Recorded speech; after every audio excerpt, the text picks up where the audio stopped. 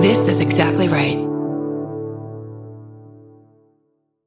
On the 12th season of Tenfold More Wicked, we investigate a series of compelling mysteries from the city of Fall River, Massachusetts, where problems started generations before Lizzie Borden's murders made her a household name. Join me as we cover the misfortunes that have befallen this infamous town for more than 150 years, including the Great Fire of 1843. Season 12 premieres Monday, May 13th on Exactly Right. Follow Tenfold More Wicked on Apple Podcasts, Spotify, or wherever you get your podcasts.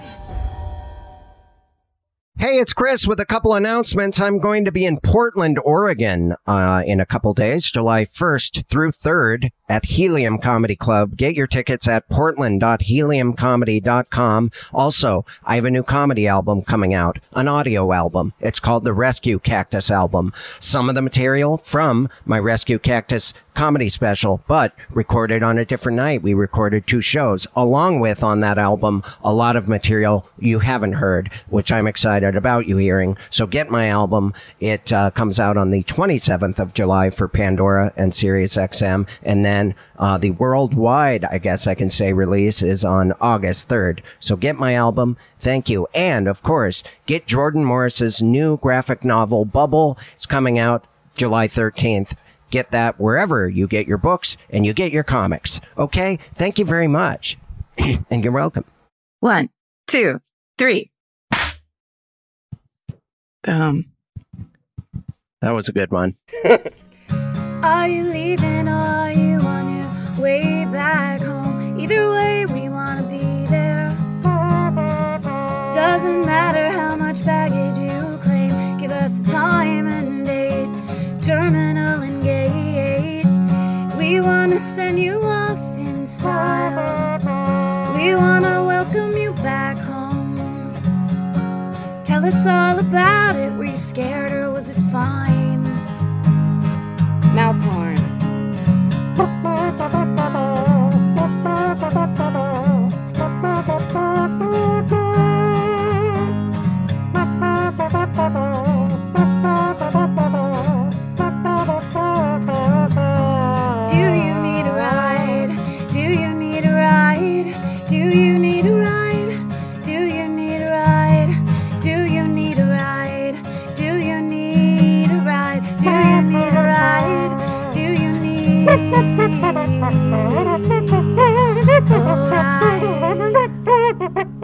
With Karen and Chris.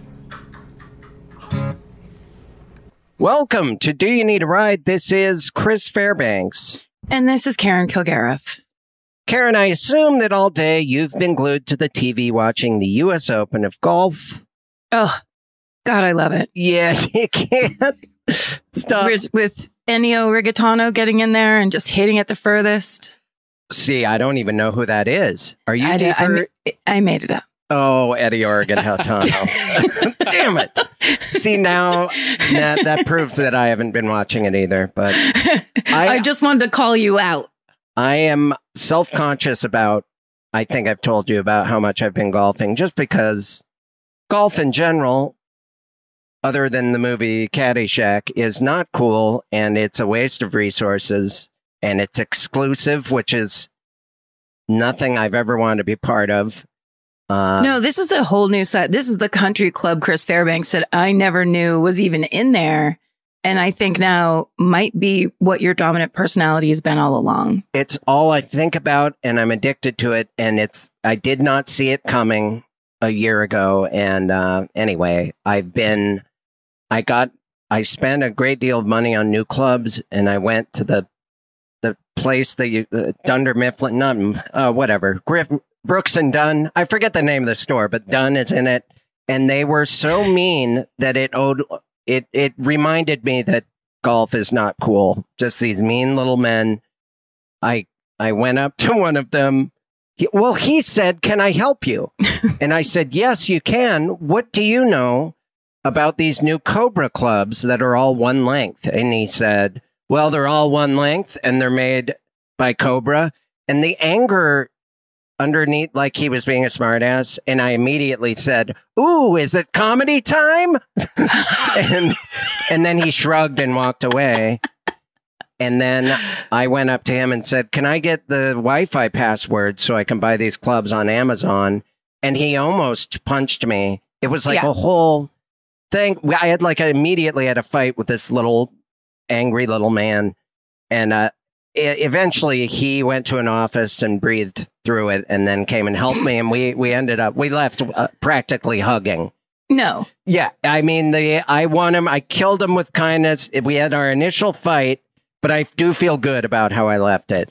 Because I'm telling you that if I were an angry little man and you said, can I have the Wi-Fi password so I can buy these on Amazon?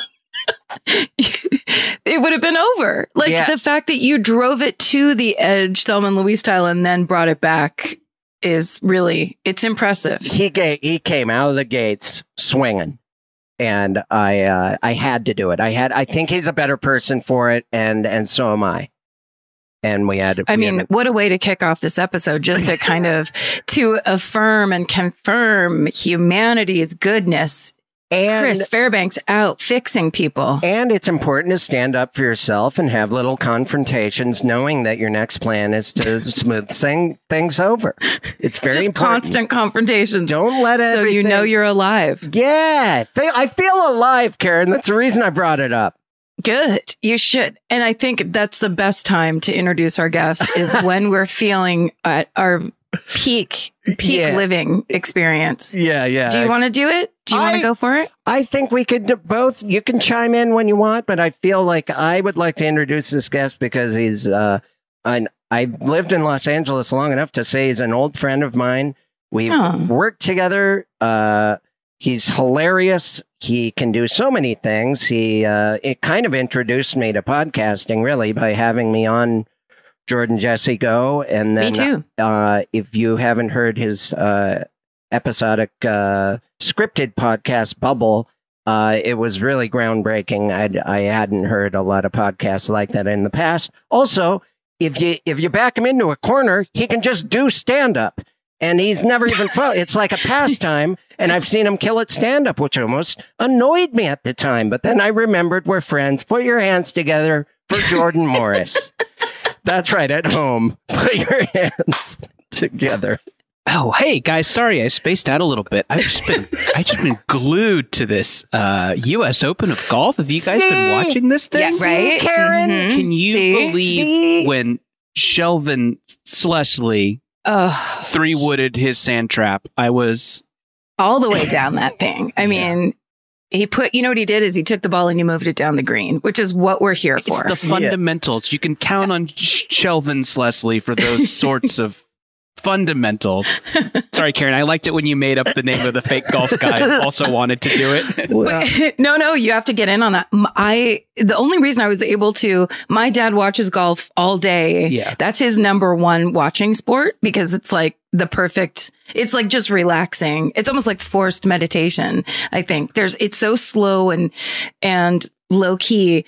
And he gets so mad when there's like fans in the audience or there's loud people because he's like, what the hell are they doing? Like, it's like not classic golf. Right. And what is this, tennis? What is this, some punks watching tennis? What is this, a Cyndi Lauper concert? That's probably what he would say. But what are these yahoos here to see James Taylor? Partying. But I would watch it with him and he would ask me, he would be like, who's up now? Because he was further away from the TV than me. And I literally would squint because I wasn't wearing my glasses. I would squint and just guess the names. He's like, who the hell are you talking about? And so I started doing that just almost like to mess with him. Because my dad tries to force my sister and I to love sports as much as him. And I took it like, I've taken it as a crusade of like, I will not bend to this demand. Like, you come and like a thing I like, because we have to do everything you like and do. So like, he'll walk in and I'll walk in and he'll be like, can you believe that thing that happened with Marshawn Lynch? And I'll be like, Dad, it blows my mind. And he's like, oh, you're being sarcastic. But the assumption is that I'm in that conversation automatically every time. That's so great. I love it. That's how my dad is. Karen, what's the secret to a good fake golf name? Yeah. I think Eddie trying to make it sound slightly foreign, I found, because there were lots of people from different countries, but also people seem to have kind of snappy names like EZZI endings or an ETTI. Then sometimes I just do stuff I like. Like the first name I thought of was Ennio Morricone, and then it's just, let's do a version of that, and it sounds like a real person. This is such a fascinating glimpse at your process. I think this is real behind the scenes. This is great. We're getting into how I do it. Here's Marin wishes. Here's my fake golf name, Kurt Schlesinger. I think that's a good one. Is he real? No. See? Oh, that's great. That was so really good. real. You guys have a new segment, Real or Fake Golf. Have we ever had a segment on this show? I'm writing that down. Yeah, that's what you need. One segment. Just one. Start doing mini segments and just putting them out there. See how people respond.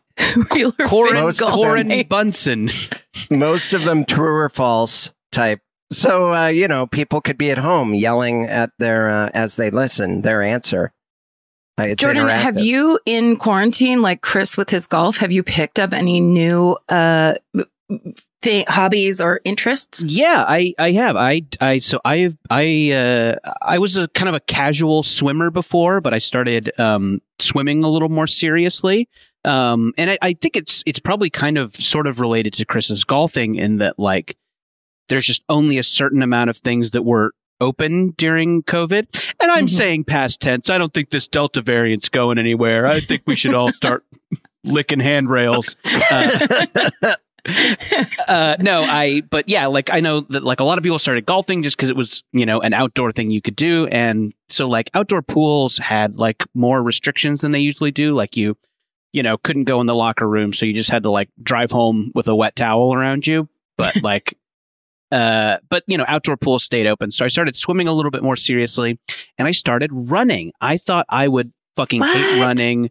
My doctor suggested it. But I got really into it because I liked the playlist making aspect of it. The running apps like sync up with Apple Music pretty easily. So you can curating the running playlist really made me like it. And yeah, now I do it a couple times a week still. I've kind of kept up with it. So yeah, those were my like quarantine acquisitions. Be careful. Cat singing too. Singing to the cat more. Oh, yeah, you got it. I do that with my plants. Yeah.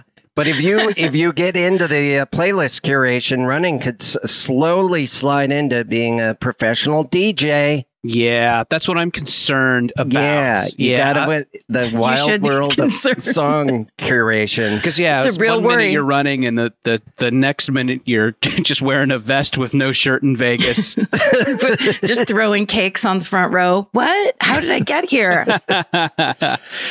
Do you and ever? then the movie pauses and rewinds, and that's the start of the movie. Oh, right. Yeah, you got to show the flashback.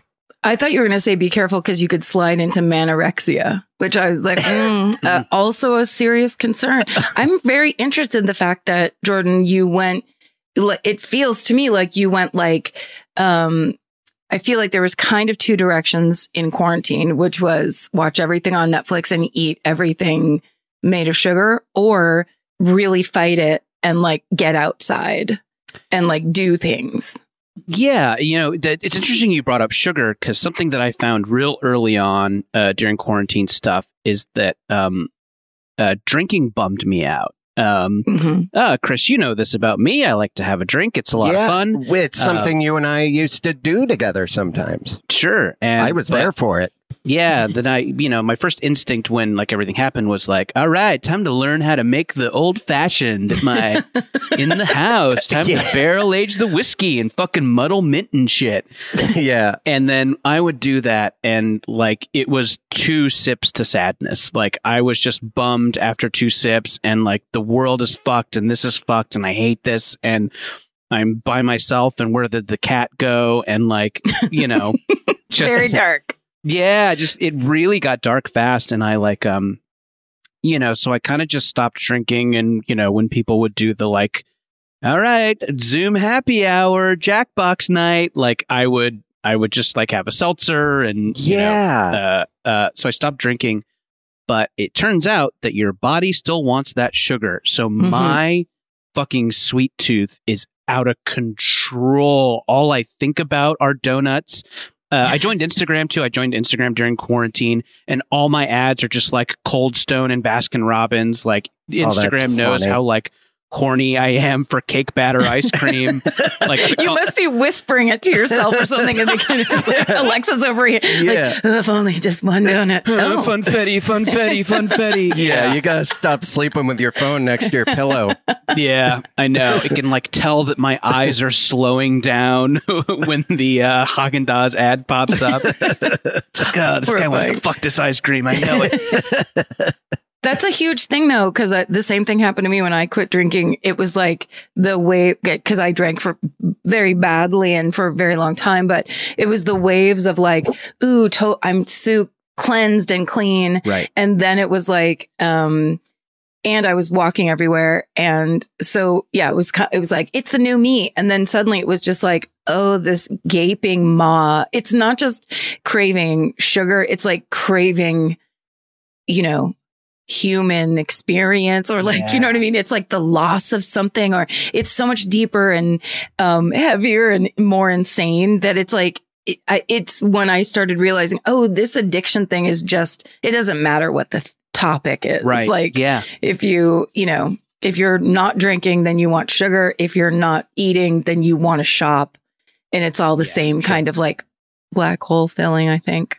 For me anyway. That totally that tracks with what I was experiencing too. I think you just like, certain brains are tuned to like need just like a kick or some intensity or something like that. And if the fucking muddled old fashioned isn't doing it, like, just shove a donut in there.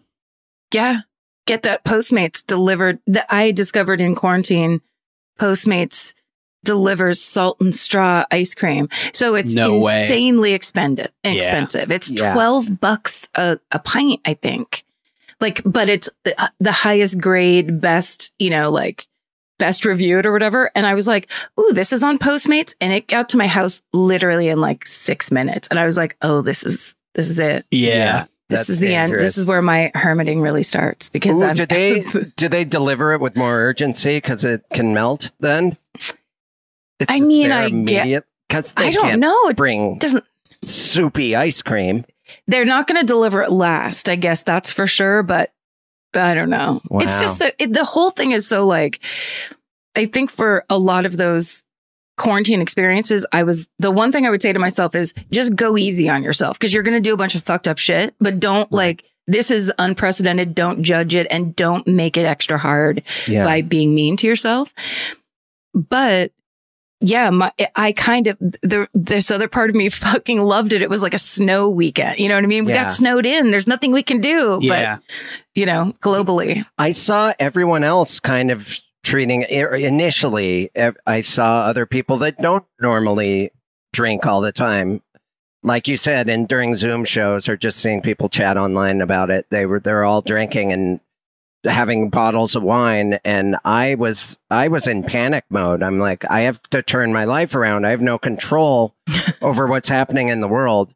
Now is where I become a guy that does chin-ups and sit-ups and eats right, and it kind of wore off, though, I have to say. Now that everyone's back to normal, I'm slowing it down again with my own choices. So I'm back. I'm having a seltzer right now, you guys. Nice. Yeah. Well, it was for golf earlier today, and I didn't have it because, It's interesting. I was thinking about this when you told me that you were golfing, Chris. It does seem like there's a correlation between like punk guy who's getting a little bit older and golf. And I consider you a classic fuck the system punk rocker. Oh yeah. Even if I don't, like all the music, I never got into the, Blink 182 and everything. I'm punk rock down to the I know core. That's your spirit. But we know from the golf club story that you're fucking punk rock. That's exactly right. I stuck it to the man, didn't I? In a very punk rock way down at Dunder Mifflin. Yeah, But it seems like you see a lot of pictures of like, Alice Cooper and Fat Mike in like their loud golf pants. Of course. Yeah. With, a bunch of like, like red bloated banker guys and like they're all golfing together. I don't know what the correlation is, but it seems like there is one. And I can't put my finger on it either, except that the skateboarder friends I have that I've been meeting with also have gotten into golf.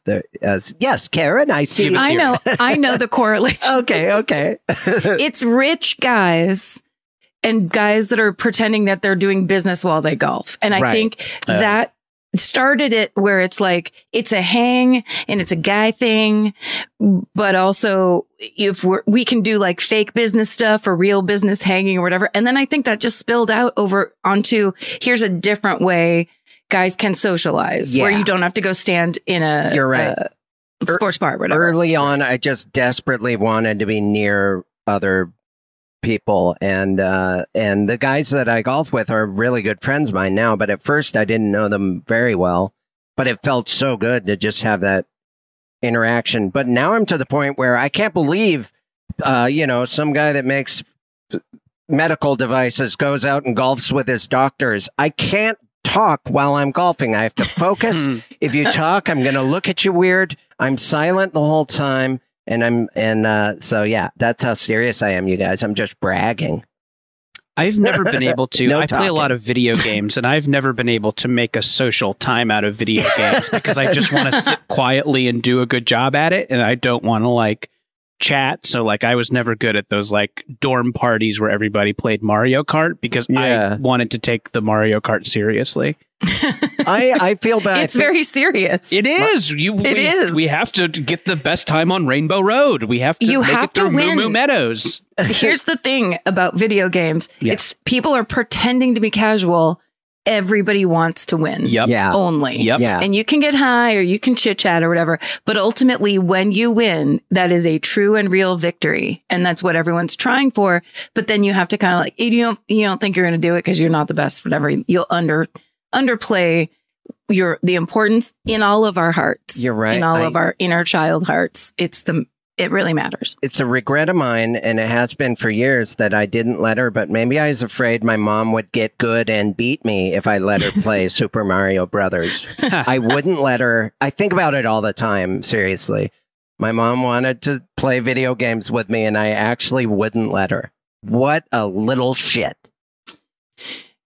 I mean, this is very similar to the golf store situation. I think this is a control thing. I think it's a power dynamic. Or, as Jordan said, am I just simply a little punk rock? It might be. It could just be the anti-establishment juices running through your veins. There, those juices are always flowing, babe. Lifelong juices.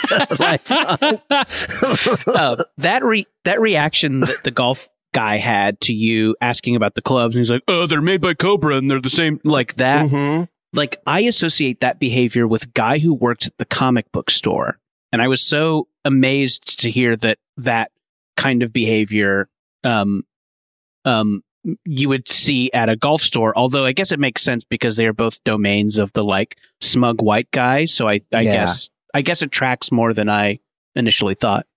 I thought he would want to talk about them because it's a kind of a divisive issue that all of a sudden someone made clubs that are all the same length. Usually they're all different varying lengths. And then one pro was like, why, it would be easier if they were all just the same length.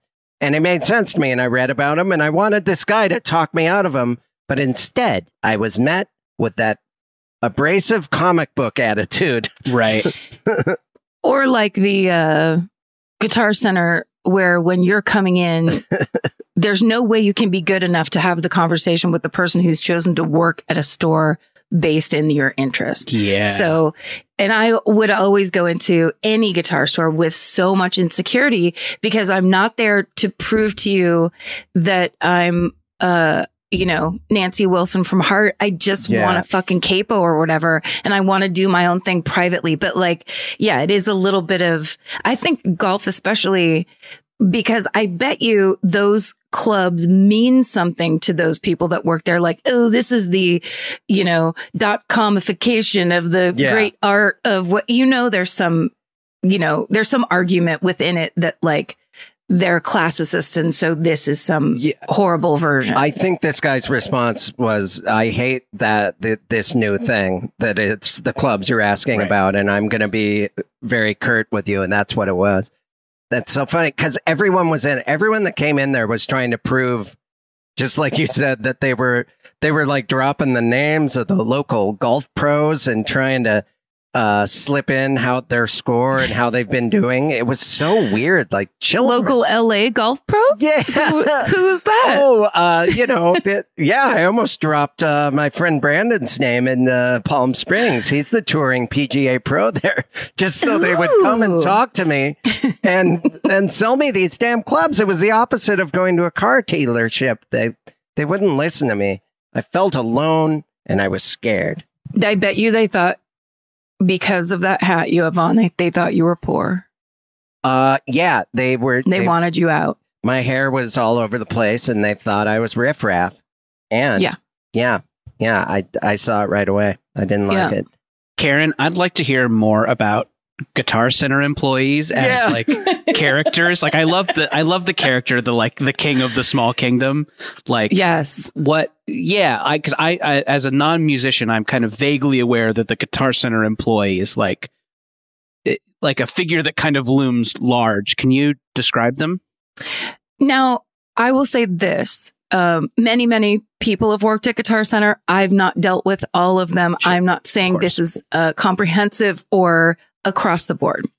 But as an insecure woman going in to buy a guitar or a pickup, that was the problem. So we had Marilyn Rice Cub and I had this act, the Girls Guitar Club, where we would literally play in clubs and we were playing acoustic guitars that sometimes had built-in pickups and sometimes we had to buy a pickup.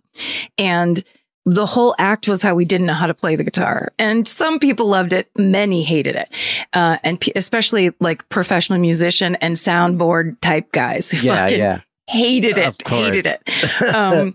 So going into that store, my whole thing was, I'm not going to be able to sit here and talk to you about like bar chords or anything. I literally know 4 chords. I just need to get this shit to go do this show. It's mostly comedy. I'm not here to qualify. So I was definitely coming in with a lot of heat and defensiveness and fear.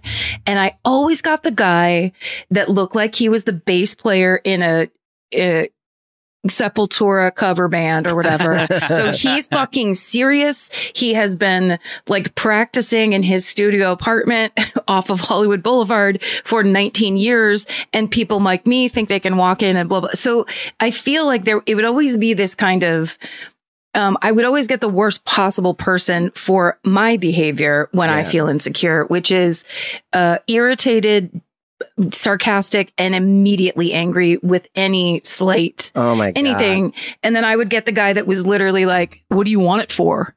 And then I would just be like, I want to fucking nag it to death. You just explained to me the attitude with which I went into that store. I was quick. I was ready. I was defensive. I was self-conscious. I did the exact thing you're talking about.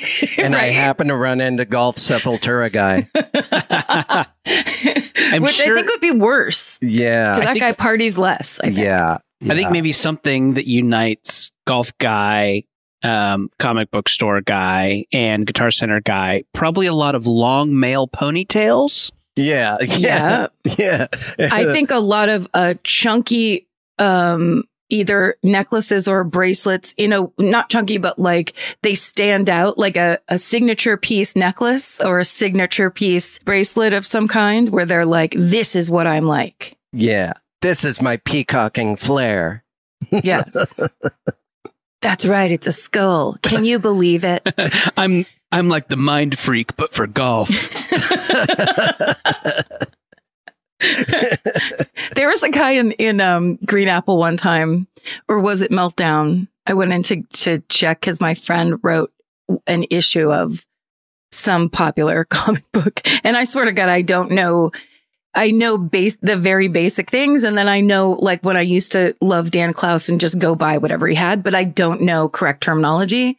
And I didn't know how to ask for the thing. And just trying to put the question together, the guy hated me so much that I just left. I was like mid-sentence of trying to figure out how to ask, like, it's the newest issue of this one comic book. And as I was trying to put it together, I was like, just don't, whatever this comes out as, it's not going to work. Just don't do it. Like, he doesn't want you to. He doesn't want to help. This is his world. He's trying to actually protect his world from people like you, which I get. Like, it's that kind of like, don't just come in here, you fucking weekenders, and get one issue. Yeah. Like, dedicate your life to these characters. And, you know, I get it. That's so funny. That also describes, God, I just wanted to prove to this guy I wasn't just a weekender. Damn it. But you had weekender hair. Yeah.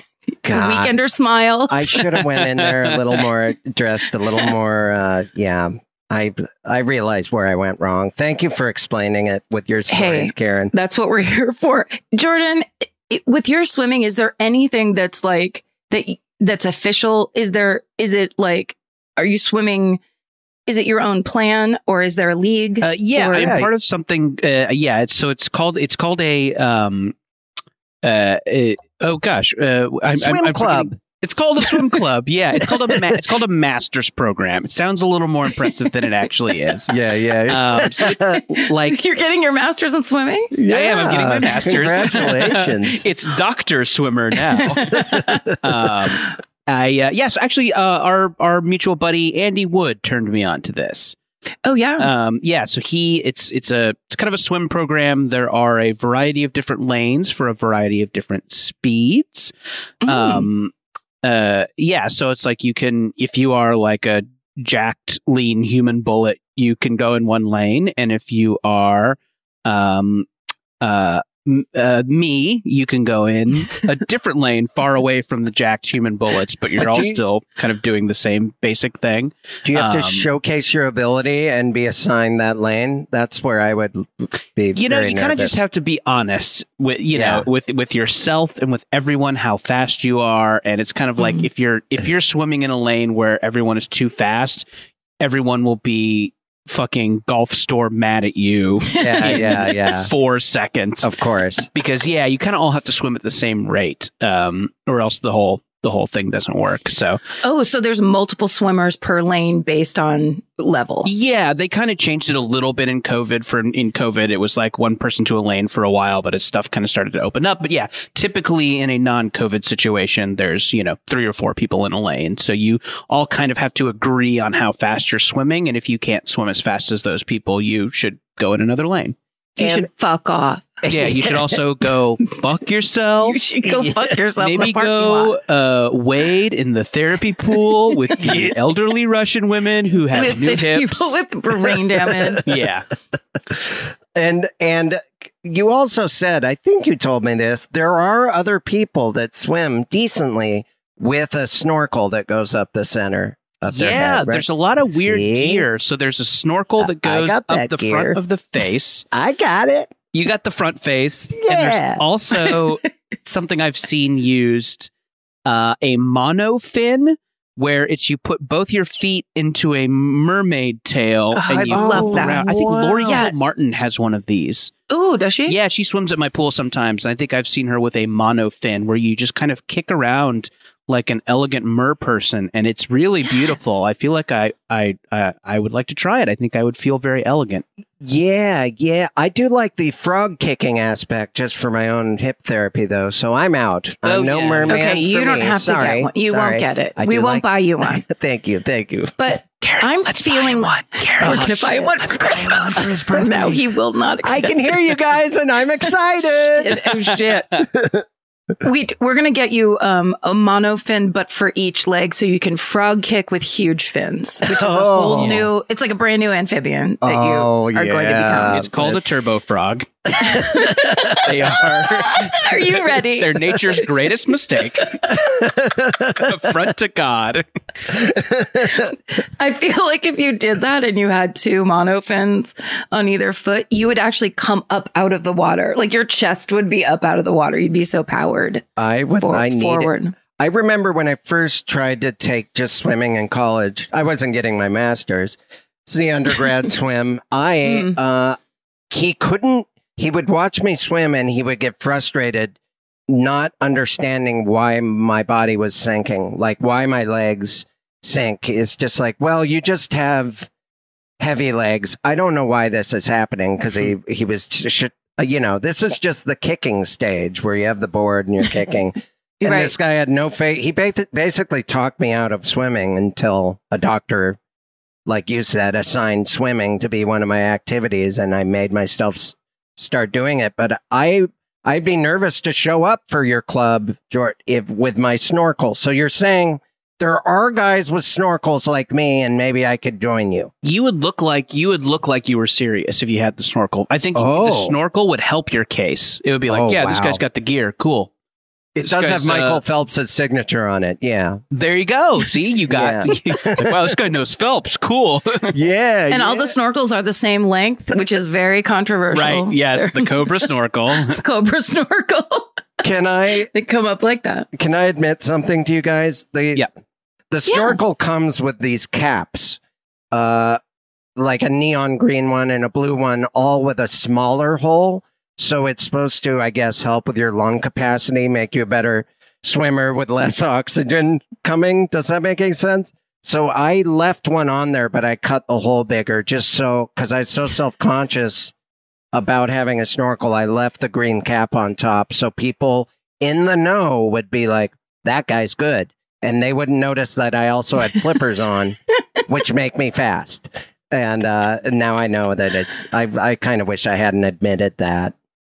You would absolutely get caught by Jordan's swimming group. Yeah. You wouldn't last. That scam would not fly. I mean, I'm speaking for your group. We would take you behind the Verdugo Aquatic Facility and beat you with towels. Real hard snaps. Just really whip you with some wet towels. One confused guy shows up with the Full Metal Jacket sock filled with pennies. That guy, hey, wait a minute. Come on. No, this isn't a thematically appropriate thing to beat this guy with. We're swimmers. Yeah, you're killing me. But I've changed in my car. I would be nervous to swim with Andy Wood, just because I went to some spa birthday thing and all these pro swimmers came in, Olympic swimmers, and he knew them. He knew their names. He knew their stats. They started talking about swimming, and I just wandered off to a hot tub. But I assume he's a very good swimmer. He's a great swimmer. Yeah, he's really fast. He's in great shape. A nice man. He's got it all. He really does. He won on Jeopardy. We won on Jeopardy. Jeez. He won on Jeopardy. I won on Jeopardy. Baby. My dad would call him a physical specimen. That's how he compliments men, with a nice figure. Now, Jordan, can you do the spin, or when you're swimming forward, you do the to turn around and go the other way? Yeah, that took me a while. It's hard, right? Yeah, I was doing when I first started, I was doing what they call an open turn, which is when you just touch the wall and then kick off again. But eventually I learned to do the flip turn, and it's really taken my game to the next level. Not to get too specific and talk too much swim shop, but do you know anyone that does the rollover turn with a snorkel, where they come out and blow it out like a whale when they breach the surface? There's got to be a way to do that with the snorkel. Not even Andy Wood can do it. No, not even. Well, I have a new goal, don't I? You prove him wrong. Prove him wrong. This dude's so fucking punk rock. He's doing flip turns with the snorkel. He doesn't care. He doesn't care if he gets a mouthful of pool water. You blow an actual tune when you come out of the water. It's like, or something like that. So it's a whole vibe. I really am interested in this. First of all, I would never, ever do it because women who's always swum or swam, I think it's like it's the smartest thing to get into as a kid, because then you just develop the best body. Like your muscles are the best, like Andy Wood style, where you're just like huge on top. I mean, right? Swimmers' bodies are ideal. So you don't want to really come in, 20 years after the fact and be like, maybe I'll get into this. But if I'd already done it or already had that kind of a lanky body, I would completely get into that, because I love the idea of, I think swimming is the best exercise. It's so fun. And it really it's great exercise. It's like double normal cardio. Yeah. I'll And say it's your that I whole think body. there are a lot of people with a lot of different kinds of bodies in this club who are Right. very fast, good swimmers.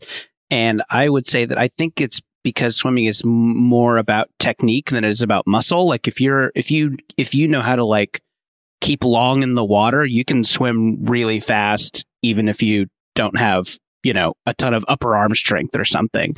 I'm not a super fast swimmer, so I'm a bad example, but I do, in my swim team, a lot of the faster people don't have the like traditional sinewy body. There are some a lot of different kinds of physiques are good at swimming, I would say. So, That's good to so I know. think it's something people should try if they're curious. Am I wrong to say, though, that some people just sink and other people don't sink, and there's no rhyme or reason to it? And the ones who do sink are witches. Yeah, I'm a witch. Jordan, Exactly. Yeah. Jordan, yes or sorry. no? I'm on the same That's a one. yes. It is. Yeah, we do a lot of post swim witch burnings. You see who sinks, you take them Yeah. out to the pyre. The pyre.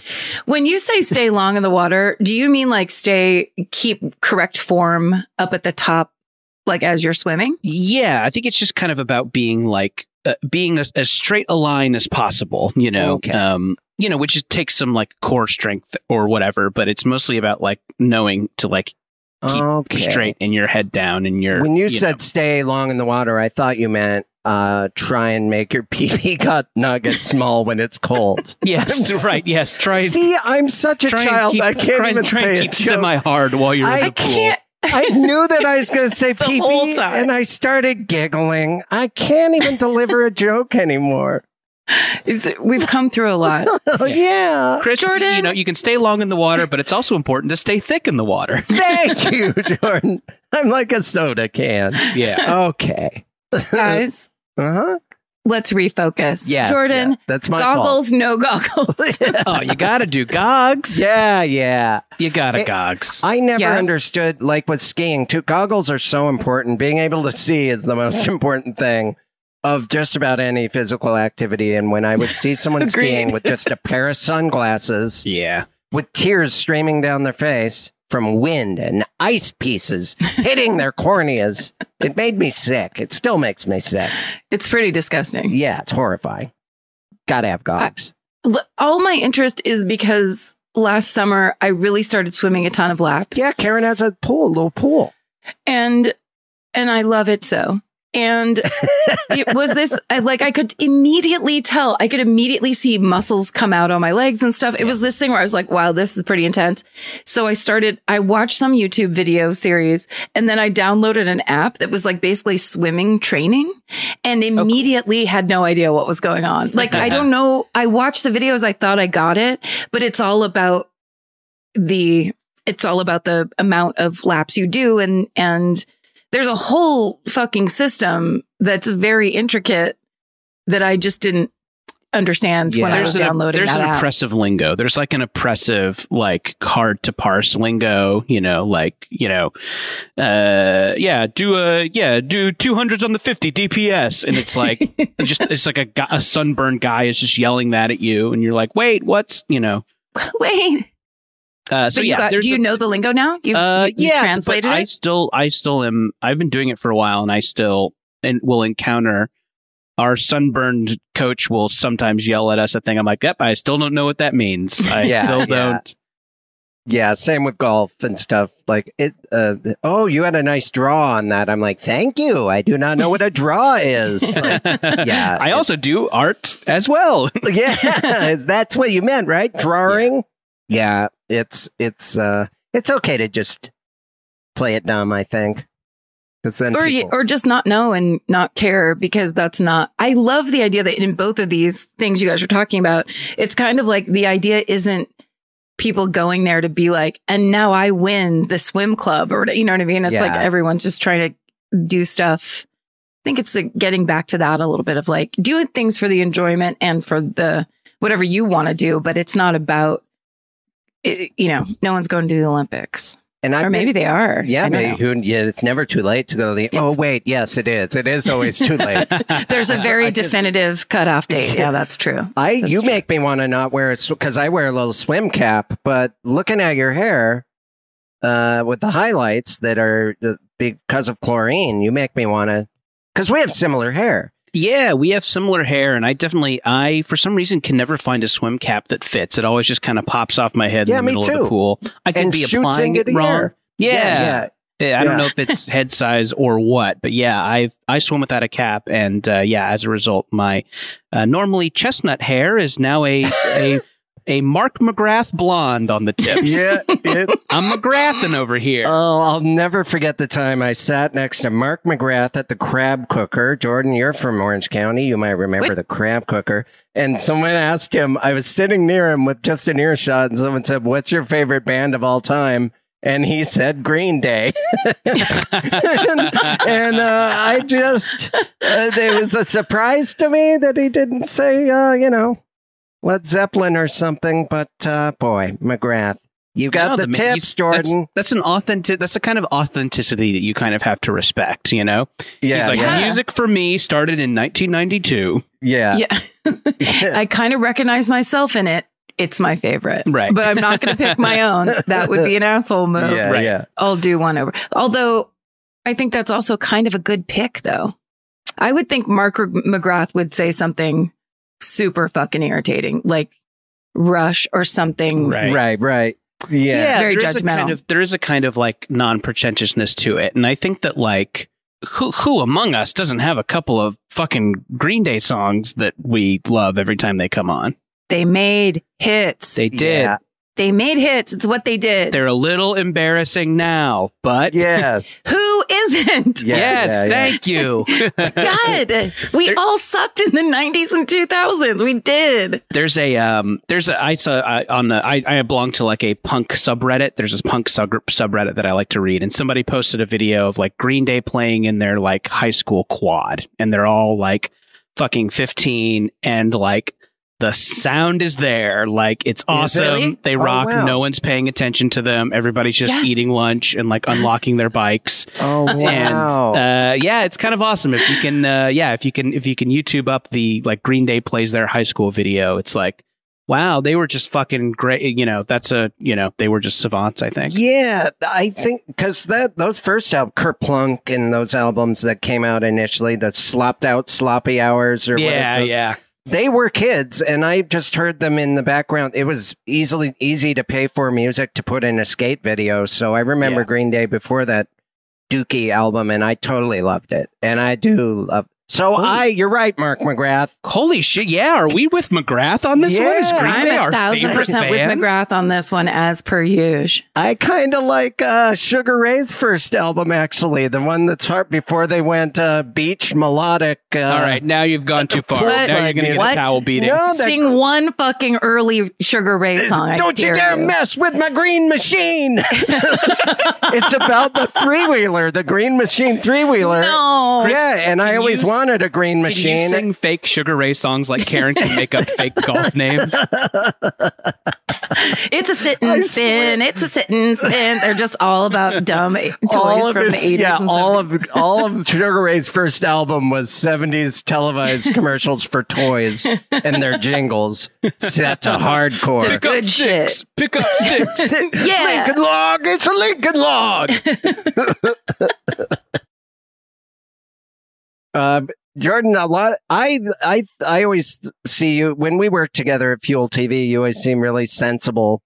Like I would want your advice often, but you have done. I wouldn't call you a thrill seeker, but I have seen you get punched while interviewing someone. Some guy, some lunatic motorcycle guy just punched Jordan in the face. Jordan let a snake bite him on the knowingly. Were you choosing between a spider and a snake? There's some Australian animal wrangler. Jordan let a snake bite his arm. That Jesus. where I'm like, I would never do that. I can't believe Jordan for a job that didn't give us health insurance. By the way. I can't believe you did that. There was the times you and we both got interviewed jackass guys while we got depantsed and wore Speedos, but that's just humiliation. We knew what we were getting into. But I've seen you be hurt so many times. I need to hear the snake story from Jordan's side. It's too... sure. So unless that's all there is. So when Chris and I worked together at Fuel TV, the late lamented Action Sports Network. Yes. Very lamented. I was in the Fuel TV family. I like to think. It was still it was still like the heyday of Jackass. Like Jackass was still kind of like for that like sector of entertainment, like the number one thing was still Jackass. Yeah. So like that was kind of like the standard. Like if you like that's kind of the stuff people wanted. So I think at our job we were like encouraged to do a lot of like that sort of thing. And because it's a funny visual and these are short segments, so something and mostly visually stimulating, like right, and mostly people. The show is on in a bar with no sound, so like One time, John Cusack hit you in the face with a full water bottle, and I think it's because you asked him to. Yeah, so I think we were like encouraged to do like real stunty stuff like that, and there was an episode where. God, there was like a cool punk animal wrangler who came on. Like there was a cool like Jack Hanna who doesn't give a fuck. Like, finally, an animal handler for me. Rockstar Energy presents Jack Hanna. But he brought in a bunch of like your daddy's animal wrangler, and he brought stuff. And part of the thing was like. Okay, we should have the snake bite someone on camera. I can't believe. I swear, Jordan, it was your idea, and you were the victim of your own idea. Because no one would say, Jordan, let that tarantula, or wasn't it a spider, and a snake? You had a choice to get bit. Yeah, it horrifies me to even think about it now. But yeah.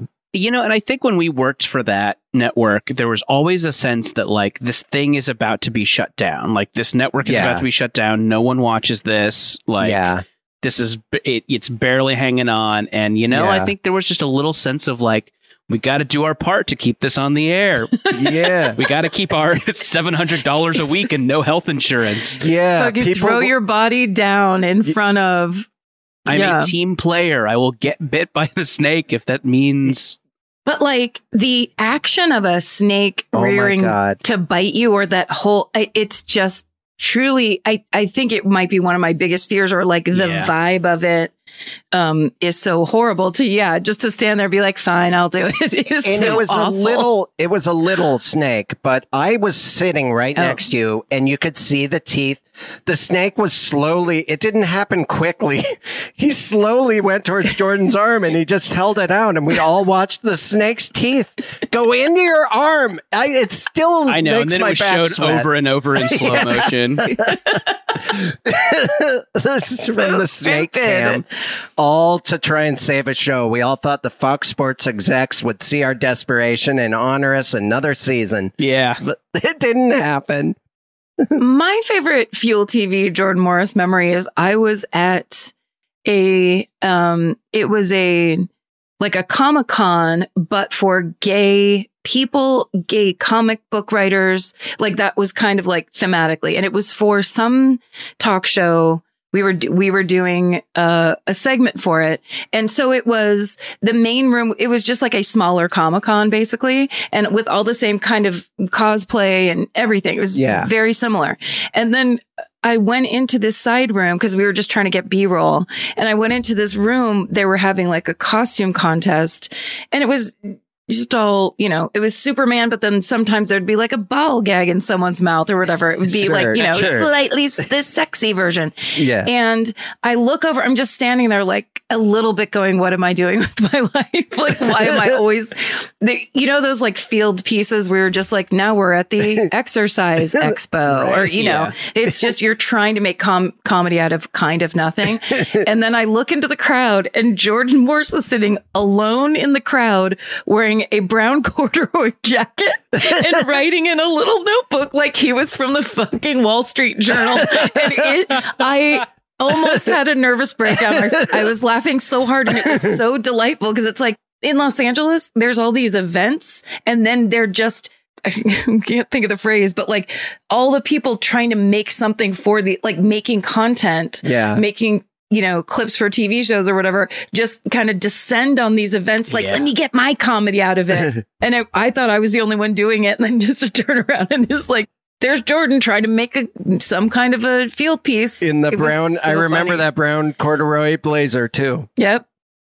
That's so great. I know. Yeah. And it's definitely like that kind of TV, you know, is so specific because you just get to know everybody else who does those. And and like when you show up at the like, all right, this is the furry community's go-kart day, and you know, and then you kind of see the 5 or 6 other people who do like wacky field packages, and it's like those old Warner Brothers cartoons where the coyote and the dog punch in. Yes. Anyway. Yeah. It's almost like, for me, it makes me think of, I've just stood for a very large chunk of my life. I've stood behind like a camera on a tripod wearing a laminate and just hoping someone comes to ask me if they can be on TV because I don't want to go. Like, there's those producers that are so good at like, this is what a great personality and you're going to be such a good person to talk on TV. I was always like the stomachache version of that, of like, I don't want to get involved in anything. You don't want to. That's such a tough thing too, because I was also never good at that. Like, because you don't want someone who doesn't want to be on TV, but you also don't want someone who does want to be on TV. Right. Both are very bad. But the worst is the people who want to be, because they fuck it up every time. Like, you want someone's aunt who would be like, oh, honey, no, but then go into her aunt thing, right? That was what I was always aiming for. But it's Los Angeles. It's filled with people who want to be on TV. Right. So you can't get a clean, fresh aunt like to save your life at any of those that's kinds why of we would purposefully go to like Westwood or Venice or someplace where it's less likely you'll run into someone that wants to make it in showbiz. It's like, where's the most normal neighborhoody? Glendale it is. Let's go to you can really get some good man on the street stuff done in Glendale. And that's why those, like, the outer cities have banned any kind of like shooting on the street or shooting without every single person giving you a what do you call it? Disclaimer? Release. A release. We never even had, not only did we not have releases, we rarely had a permit. We just would show up to these events. Do you ever miss it, Jordan, though? Remember we used to go to like Las Vegas and stuff, a place that I normally don't enjoy? Yeah. And I mean, there's something really fun about like travel for work. Like we, you know, Fuel TV, you could probably kind of imagine what the budgets were on this thing. So, you know, we never like went first class or anything, but just like when your work buys you a plane ticket, you feel like you fucking gamed the system. You're like, I didn't buy this plane. I'm about to get on a plane. And, you know, even if you're going somewhere like, you know, shitty, even if you're going to Phoenix to cover an ATV convention or something like that, you're like, I'm getting on a plane for free. Free. I don't know. So I definitely like miss that kind of like, you know, weird travel and staying at the you know, Phoenix Marriott and that's all drinking at the Phoenix Marriott bar and stuff. Yes. The big like party after when you actually get the job done, but you're still like, you're being paid or you're on the clock, but you know, but the job is done. That's the sweet spot. That's one of those moments you're like, oh, if the 15-year-old version of me could see successful grown-up me now. Guys, G4 is coming back. Let's all get a job at G4. I will submit. Time to dust off that reel. The time we got to go to Vancouver, and we were paid to go. And it was just a day of me talking to some video game designers. And then didn't we just ride bikes in Vancouver for the rest of the time? I consider that among the 3 most fun weekends of my life. Yeah, me too. Me too. That's why I bring it up. Yeah, we had such a good time. Vancouver is so beautiful. It is. There's just an island. There's just a mountain with pine trees and buildings coming out of it. It's like it seemed like another planet. It was Karen, amazing. Do you remember a best and worst field package that you had to preside over? Yes, I can fucking walk you through. Oh, yeah. Almost every single one we did, because I had, we did field pieces. I had 2 jobs before I worked on the Ellen's talk show. And when we did field pieces on Zach Galifianakis' talk show, it was, as you would imagine, just mayhem. He'd be like, I'm going to put on this beehive wig and walk across the street to the Chinese food restaurant and see what happens. Yeah. And he truly was just trying to see what was going to happen in public with him being weird. And he kind of was open to whatever and was kind of game.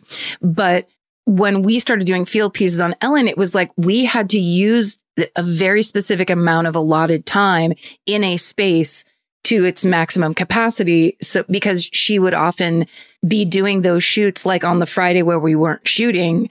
So wasn't getting a day off. She would have to go and do this field shoot. So the more work she had to do on the other side, like with everything else, those field shoots would get more and more like she would show up and she would want to walk in and it started, which makes perfect sense to me. It was a really good lesson in fine tuning producing for the talent, because you're so uncomfortable in those situations. So there was one where, like, the first one I think of was she was literally going from this field shoot to like an awards. She was hosting the Emmys or the Grammys or something like that. So she literally had 2.5 hours or something and didn't want to use all the time.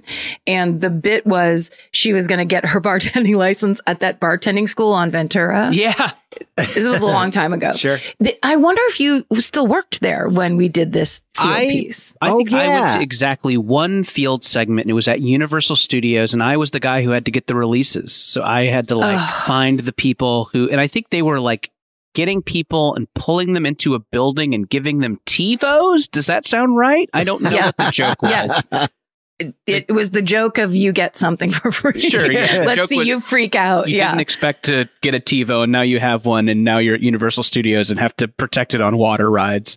Yeah, exactly. Can you rent a locker big enough for this TiVo? Yeah. Or who's going to walk back to the car? I don't think I was on that one. Yeah, I was a PA on Ellen for a season, and I had to get the releases signed for that, and I don't think I went on any other field shoots.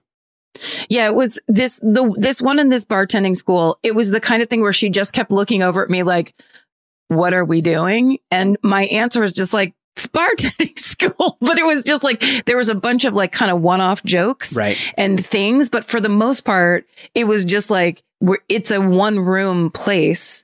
You know what I mean? This school, they taught you how to bartend, and then all the other students sat as the customers. Yeah. And it was like, it was playing bar, but then people teaching you how to like make drinks, but she wasn't really going to get a real lesson. It was just this kind of thing where it was like, where are the bits that we're actually going to use that are going to make this thing worth our time? Right. And it was really stressful. And when you're looking at things like that, for me, immediately, I'm like, no, none of this is worth it. I get so negative and so then forget it. We shouldn't be doing it. Yeah, especially in a situation like that where there isn't a hallway or somewhere where you can go. You're just in a room. Yeah. And there's nowhere. It was always important to me to have somewhere to hide. Just for a minute, I would get so stressed out to the point that my body became arthritic. I think that working on that show was really stressful for me. Now that I don't worry about much now. It's just doing stand-up. It's like, I got to book a flight, or there's things I don't look forward to, but I don't break out in a sweat and start breathing heavily because of anything anymore. It's that's good. Stressful business. With those types of things, there's always just the possibility that wherever you are, people will hate that you're there. Yep. You know? Yep. Sometimes it's fun for everybody. Like especially if you have a wig, or like the time we were redneck yodelers and at some music festival and everyone hated us. I just remember being like, well, they're all going to hate us. Yeah, let's get some content. Definitely the music festivals were tough because like musician, like obviously there's fun musicians like Mark McGrath. Sure. For example. Sure. It's so fun. But yeah, sometimes you're just trying to like wring something, out of Vampire Weekend, who are just like, stone-faced music theorists who don't want to say anything funny and like... Yeah. I also think there's that pressure too.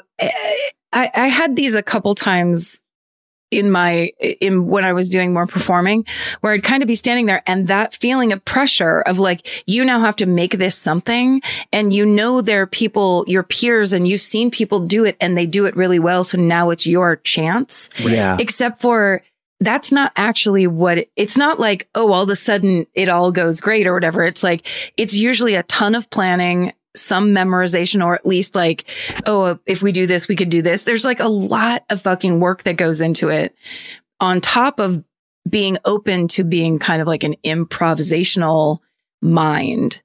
And it took me as a stand-up comic forever to be like, oh no, you yes and it. You're not here to like win and shit on people.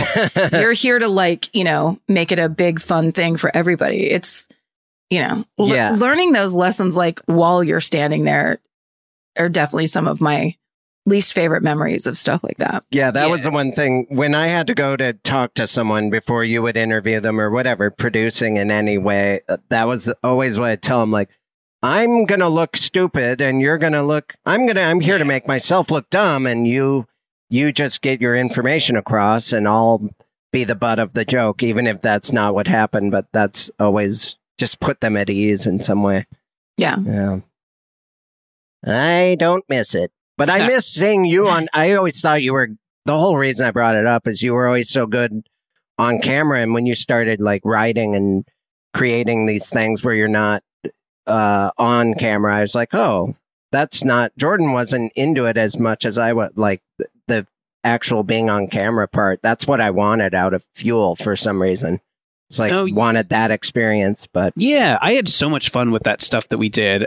Snake bites aside, and bad hotel rooms and stuff. But yeah, I don't know. I just never felt like, I don't know. I feel like when I write something, I feel good and satiated in a way that I never did being on camera. And I know that, like, it kind of felt like the on camera stuff was like a snack I was eating or a bag of chips, and then the writing felt a little more like a meal. I know it's the opposite to some people. I know that that great performance makes you feel like you're, creatively satiated. But I don't know. Stand up does that for me. Yeah.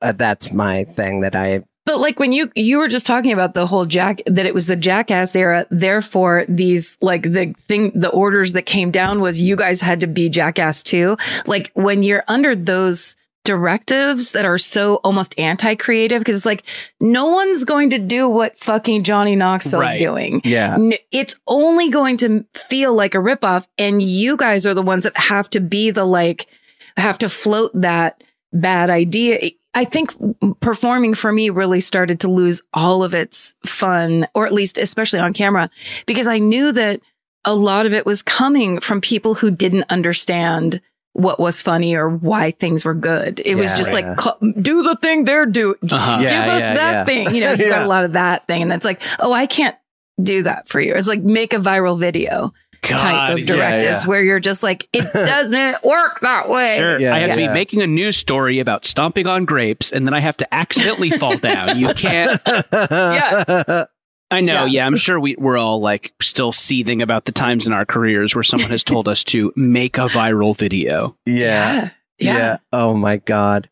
I think we can still be upset that we were just made to go to the Jackass thing and get naked in front of them. Like, hey, we're doing what you do. I know. Pull my pants down. I think I remember buying the Speedos and everything. Like, we went to like deep West Hollywood to like the West Hollywood Club Zone and like bought, nice. and bought International Mail. Yeah.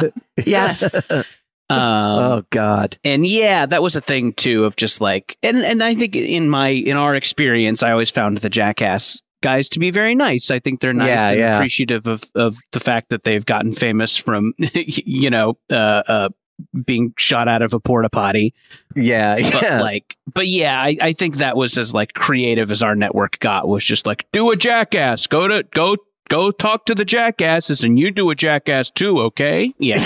Like, do a Jackass. But I do think it's a good place I think those jobs and those scenarios are the thing that, like, it teaches you almost like permanent lessons. Right. Like, once you get through one of the furry go-kart days, then the next one you go to, you're just like, oh wait, no, A, B, C, D. We know how to do this because sure. Let's shoot the ins and the outs here. We'll get this guy to say something. We'll do 2 of these and then we're out. Yeah. So yeah. Your lessons become, it's like for your own preservation. But then it's like, I think it's like, it was a weird thing to me and a sad thing to me to be like, oh, I actually do not aspire to be on camera anymore. Right. Yeah. Because it really isn't the thing I made up when I was 9 and thought that's what I wanted for the rest of my life. It's this whole other thing, which is be Jackass, give us Jackass results however you can. Yeah. You know what I mean? That whole idea where it's just like, I'm not, this is for someone, this is for someone else. Yeah. I'm like too much of I don't know. I think it's a very specific and very important ability. Yeah, I'm too sensitive about, like, I care too much about what other people think that I can't just be thrown in those situations. It's bad for my health. Yeah. So did you guys have to do red carpet, like movie red carpet, where you were jostling against other reporters type of stuff? Yeah, totally. Jordan once said, some guy said something to Jordan and he goes, ooh, Hollywood big shot making some threats. And it was like a Brian Grazer, I don't know who it was, like a Michael Bay type. Do you remember saying that? I don't Hollywood remember big saying shot that. It sounds funny. It was really funny. And he looked at you and he's like, oh, this guy saw through me and he's right. And he just kind of smiled in admiration and then walked away. It was pretty great. Yeah. What was he threatening? I have all of Jordan's. I can't remember what he did say in a jokey way, like, I will have you killed because I'm a big movie guy. That was his joke. And Jordan's like, ooh, Hollywood big shot making some threats. Jordan just thought it was a good out for that. And this guy was like, we were doing this right, right on the cusp of when one could be canceled. Yeah. So I think people were like really fine just being dicks to us because, there was the threat of like, what a dick you are leaking wasn't there. Definitely I think we experienced like, a kind of pre-social media level of dickishness that maybe hopefully people don't have anymore, but I'm sure they do in secret, but yeah. That just reminds me, if I may share, I did remember on the positive side, please my share. The one that I did love was on Zach Galifianakis' talk show. I believe it's called Late World with Zach. We did a thing where we sent like a PA or like a field AP to the to real red carpets. And he asked people questions that were all just on a list we gave him. So he wasn't trying to be funny. He was just reading shit, but they were all kind of assy questions. And we would do it to get like people going like, what did you just say? And then we would intercut it with Zach standing next to the dumpster. And so it'd be like, it's another red carpet, whatever. And it was this stupid thing where clearly the two people were not actually talking to each other. Right. And it was all just setups, but we were basically just intentionally fucking with mid-level celebrities so we could get their negative reactions. I can't explain it, but there was one where Ben Affleck literally was threatening to like beat the shit out of this AP. He's like, you think you're fucking funny? You think you're funny, guy? Whoa. And like this whole thing where we're like, oh my God, this is perfect. And it was so shitty.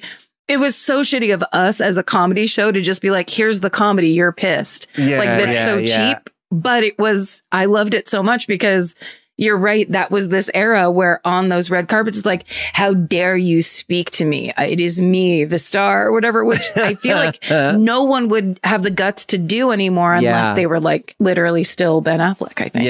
Yeah, because they think it'll go viral. Yeah. And you're right. I think when we did enough of those, there was just a little swath of, like B-list people that just turned, whether they were in the movie or not, like Jeremy Piven's assistant from Entourage just was at everything, whether he was in it or not. And you could always kind of like rely on him for like a soundbite. He kind of like, he's like, this is my thing. I'm going to go to these and I'm going to like be like a little funnier than everybody else here. Alec Mappa, right? Oh gosh, I forget his name. Yeah, but I think that I didn't watch Entourage, but if it is who I'm thinking of, I would. Karen, you didn't watch Entourage. I'm shocked. Don't be mad. I just the first time I watched on any of Entourage was when Gil Ozeri did the Entourage-a-thon. Was him. It was one of the first streaming things I ever watched.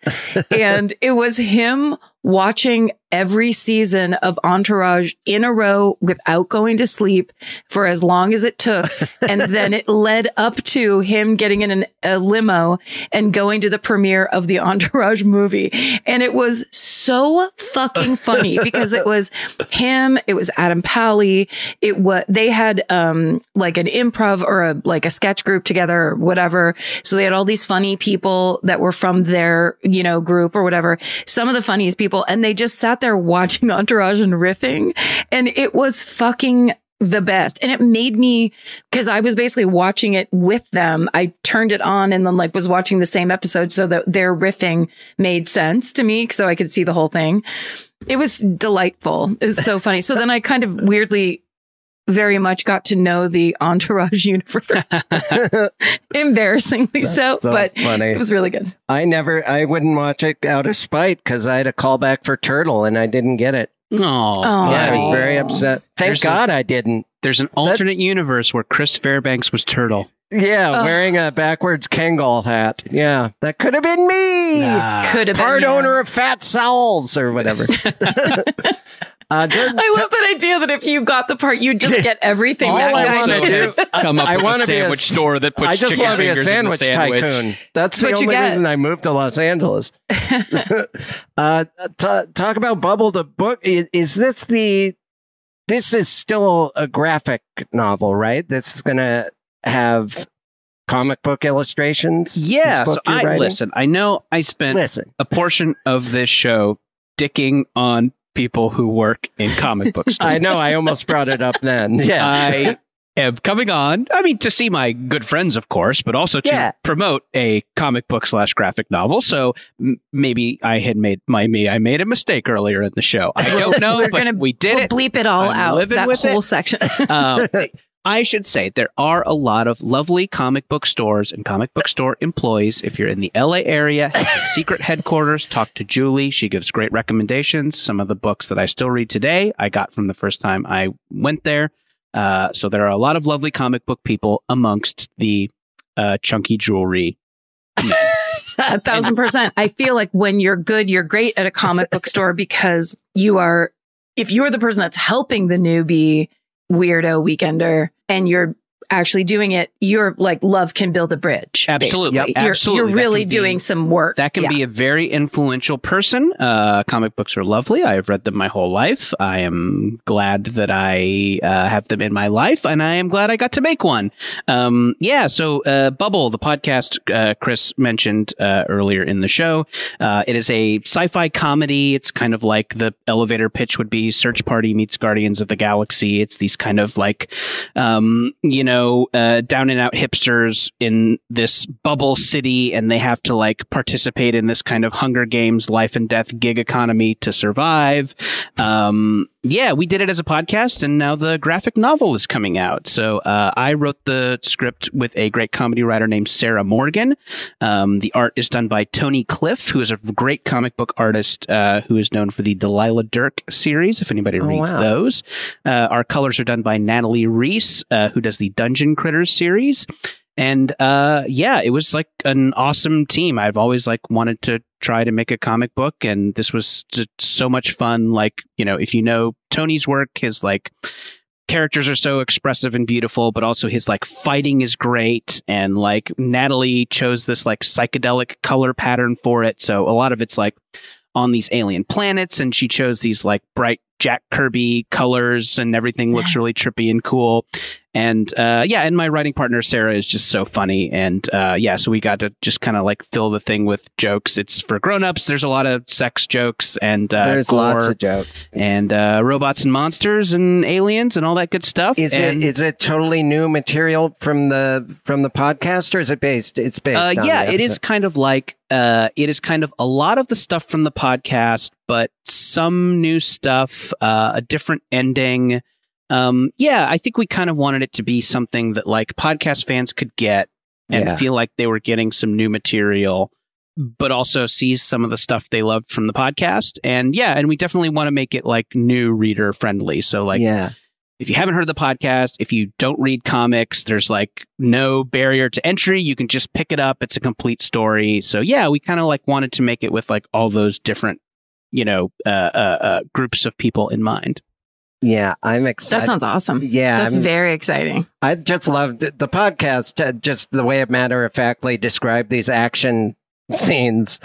And now that you get to actually look at a really cool drawing of them, that to me is exciting. It would just be a totally different, cool way to experience it. I'm excited about it. Yeah, it is. It comes out on July 13th, but if you're listening to this before July 13th, you can pre-order it. Pre-orders are really helpful for books. So if this sounds right, cool, that's how you get the. Is it street cred? No. I think that's how you get a sequel from your publisher. Sequel, yeah. Publisher cred. Yeah. But publisher on the streets. Yes, and cred in the sheets. Do you think so wait, if they want to pre-order, the graphic novel is called Bubble as well? It is, yes. Yeah, I think if you call your local indie bookstore or your local comic book store where a cool, nice person works, you just say Bubble, Jordan Morris, Sarah Morgan, Tony Cliff, one of those people, they'll pre-order it up for you, and it'll be there on July 13th. Yeah. Nice. And a good way to support local indie comic book stores and independent bookstores. Yeah, totally. Right. You can get it through all of your various online marketplaces, but definitely, I know those indie bookstores and comic book stores kind of had a tough pandemic. I know a lot of that is one of the businesses that were kind of inordinately fucked during all this. So if you can do a nice pre-order from them, they would really appreciate it, and so they can afford their chunky jewelry, right, guys? Yeah. We go right back to the afford more ponytail wax. Yeah, you with your ponytail a stack of Bubble graphic novels wrapped in plastic sitting in the corner. No one will open them. No one will put them on the shelves. He made fun of our jewelry. How dare my necklace. My mom bought this for me. She bought me this medallion skull. Well, I'm very excited for you, Jordan. That's great. I can't wait to read it myself. Yeah, thanks, man. It's such a cool. Do you think you'd do more in the graphic or in the comic book vein? More work? More projects? Yeah. Yes, I would like to and hope to, and maybe I am, but can't say it. Yeah, that's that street cred I was talking about. Who knows? Who knows? As well as in the Who knows what NDAs people have signed. But yes, working in comics is very, very fun. I really love it. comics people are very nice people, and they're sweet nerds, and everybody does it for the love. Like, there's Awesome. not a ton of money in it, so people are just doing it because they love it, and it really shows. It is so fucking fun, especially if you like have a pro kind of holding your hand, which I did. I had a lot of great pros holding my hand while I tried it, so it was really, really nice. So That's Awesome. very cool. I'm so excited for your future life, Jordan Morris. yeah. We believe in you and Hooray. your swimming and your comics. I've always believed in him. Yes. Thanks All right, for who being on, believed Jordan. in me first? Say when you Yeah, believed in me, and say who did it first. Well, it really actually It's freaked a me out tie. earlier when Chris was saying you basically got him into podcasting because the word podcasting I'd never heard before, Yeah. and you invited me on Jordan Jesse Go, and it was like in this very odd time where I didn't know what I was doing or whatever, and it was truly just like a what? Okay, like, Yeah. and my of course natural instinct would be like, no thanks, I don't know what that is, and I'm not going to find out. So, and yeah, and instead you were highly recommended, and then and then it was like, oh, what a world Yeah. to get introduced to. Yeah, thanks for changing our lives for the better, Jordan Morris. Oh, Yeah, happy man. happy to help. Yeah, well, you're welcome to help. You've been listening to Do You Need a Ride? DYNAR. AR. AR. Are you leaving or are you on your way back home? Either way, we want to be there. Doesn't matter how much baggage you claim. Give us a time and date, terminal and gate. We want to send you off in style. We want to welcome you back home. Tell us all about it. Were you scared or was it fine? Mouth horn.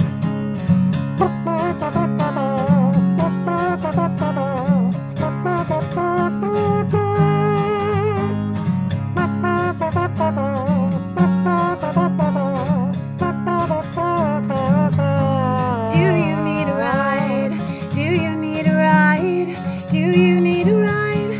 Do you need a ride? Do you need a ride? Do you need a ride? Do you need a ride? Do you need a ride? With Karen and Chris.